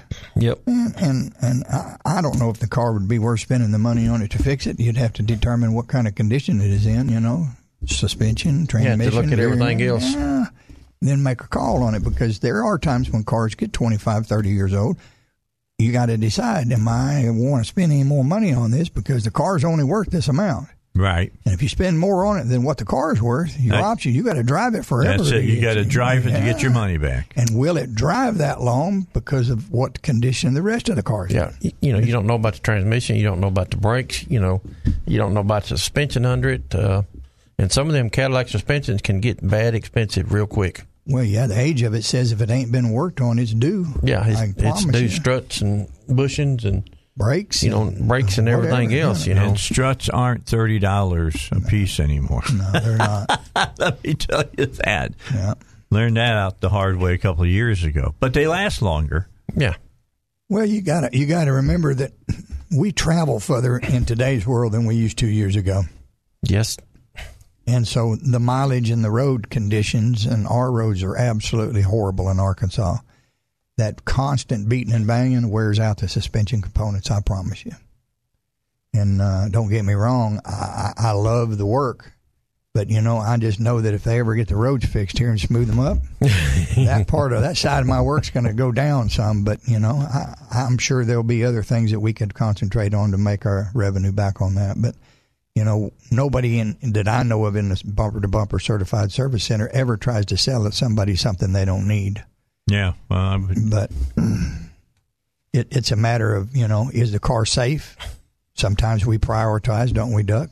Yes. It's a big list. Say, well, you got to have this because that's dangerous. Now, this over here is just loose, but it's not dangerous, but it'll wear the tire. You can drive it like that for a little bit, save up some more money, and come back and we'll fix that. So, it's the way you word things to a customer. And if you give them all the information, they can make good decisions about it, can't they, Doug? Yes. And a lot of times I explain to somebody, I had a guy wanting to put a motor in, And I said, look, you're going to have to drive this car 3 or 4 more years, our pickup, before you can ever come out. You can't put a motor in today and then turn around and go try to trade it next week. Right. If you're going to do that, go trade it just like it is, And he looked at me and he said, I think it's time for a new one. All right. We're going to take a break, final break, and then we'll be back with Joe and Duck and your car questions here on the Dave Elswick Show. All right, final segment of the Dave Elswick Show. During the break, I was telling Joe and Duck about some of my fun times I had at Universal Studios in Orlando over the weekend, and they have a brand new roller coaster over in the Harry Potter land. Roller coaster adventure. Oh man, I love roller coasters. Heidi, you're kind of a Harry Potter guy, aren't you, or lady? Tell me, what is the big guy's name that's got the beard? Hagrid? Hagrid, yeah. The ride is named after him. And I'm just going to tell you what. That was a fun roller coaster. But I'll give you one little tip. If you go and you're going to ride it, time it so it's dark when you ride it. Because it's a fun thing to do on a roller coaster when you don't know what's coming up. And if you're on this roller coaster and you cannot see the track in front of you, it's whipping you left and right and up and down, and it's crazy. It was just fun. It was a lot of fun. I liked it a lot. And that's from a 67-year-old man, all right? All you young teenagers out there that's sitting on the side, stuck in your thumb, scared about riding it, have some fun. It's safe, It's not like it's not safe. It's just they're going to just challenge you. But you answered a question for me, Joe, that I had, and that was, I said, most roller coasters back in the day, they took you way high and then dropped you so that you had the speed to get through the rest of the roller coaster for the most part. There was a couple places where it would climb you up another hill and drop you, and it was using gravity to get you through. Now it's not that way. I'm going to tell you what, when they decided to put you on this roller coaster and start you, you went from 0, I'm going to say probably to 60 in a heartbeat. Sure. And you said it's because it's electric. That's correct. Electromagnets. You'd ride a whole roller coaster and going up, you go click, click, click, click, click, yeah, click, click, not click, anymore. click, click, click, click, click, click. And then when you got to the top and got over, then it would go speed up real fast because they would put you on a real sharp downhill to get the speed up. Yes. And those ones, like you said, this one was actually indoors, right? Yes, it was. And part of it was indoors. But to get that kind of speed that fast, they used an electric motor. Yeah, what's really crazy about it is that, you used to be able to get prepared. Yeah. The excitement was the click, click, click, yeah, click, yeah, click, yeah, click, taking click, you up click. top. And if you sat in the very back, it would drop off the edge. And if you were in the back one, it looked like the whole roller coaster disappeared, and then all of a sudden it whipped you over the top. That's it. Not this. Number one, I'm amazed at how smooth they are now. And, boy, that thing, it was like, it said, are you ready? Well, too bad if you're not. Sit down and hold on and be quiet. Well, I was like I said, I was like on a motorcycle holding on to it, and it about ripped my hands right off the handlebars. It took off so fast. I mean, I really had to put the grip on it to keep myself sitting up and not whip backwards on it. It was a lot of fun. That's cool. If you go there, make sure you ride that one. You're like it. I will warn you right now, it's such a popular ride. You'll be standing in line. We stood in line for 109 minutes. Really? Yeah. And you had a free pass on all of those, didn't you? Yeah. Everybody in the park wanted to ride that one. Yeah, everybody wanted to ride that one. Other ones that were, I thought, pretty good. They had one for the Mummy that's been around for a long time, but I never ridden it. That was really good, too. That was excellent. That's all done in the dark as well, which I like that kind of stuff. I just like, surprise me. Yeah. And they did. They were good. All right, final question for Isaac, a 2015 Honda Civic EX. He's got a 4-cylinder, 1.8. Just got a used transmission, replaced now radio and dash won't turn off. I just got a used transmission replaced in my 2015 Honda Civic. Now the small screen on my dash and radio won't turn off. Draining my battery if I do not disconnect and reconnect the battery terminals. What can be causing the problem? Well, there's about 20 different things there. I can't really venture in to explain it to him, but most likely it's going to have some grounds left loose, or something's not plugged in right, or they pinch some wires, or, the list goes on and on, don't it, Duck? Exactly. And I bet it's got grounds that's pushed to the side and never got hooked back up. Okay. Because they're full of grounds, and it has to have all them grounds for everything. And it's probably back feeding Joe. Yeah. Back into the dash, trying to hunt the ground. Yeah, and it'll keep hunting. And you have to understand that. Let's just talk just a minute about a 2015 car with what they call totally integrated power modules and all the electronics on them. When you take the key out of that car and walk away from it, it don't go to sleep right then. You're not turning everything off. You're requesting, and it's even monitoring whether or not you're still sitting in the seat. The key out of the car, nobody in the seat, and the door's locked, it'll finally start shutting down. It'll start going to sleep. Some cars today take 30, 45 minutes to completely go to sleep because this module says, all right, you can go to sleep, we're not going to need you. All right, you can go to sleep, we're not going to need you. That's why you can sit in your car and you can shut it off while you're sitting in it. The radio keeps playing. Yeah. If waiting for you to exit the car, the door jam switch got to open and close. Man, if that door opens, boom, the radio goes off if you're sitting in it. If you got it on accessory, it's going to stay there forever for a certain period of time. But if it notices there's nobody in that car and you've locked it and you left the key on the accessory, it's eventually going to turn itself off, isn't it? Yep. And it shut itself down. Yeah. I hear music. Yep. Yeah. And it's the Beach Boys. Good song.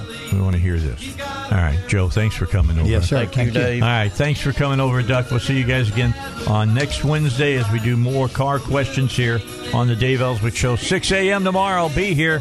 J.R. Davis, Seth Mays, my first guest on the Dave Elswick Show. Merry Christmas. Christmas comes this time each year. Merry Christmas. Christmas comes this time each year.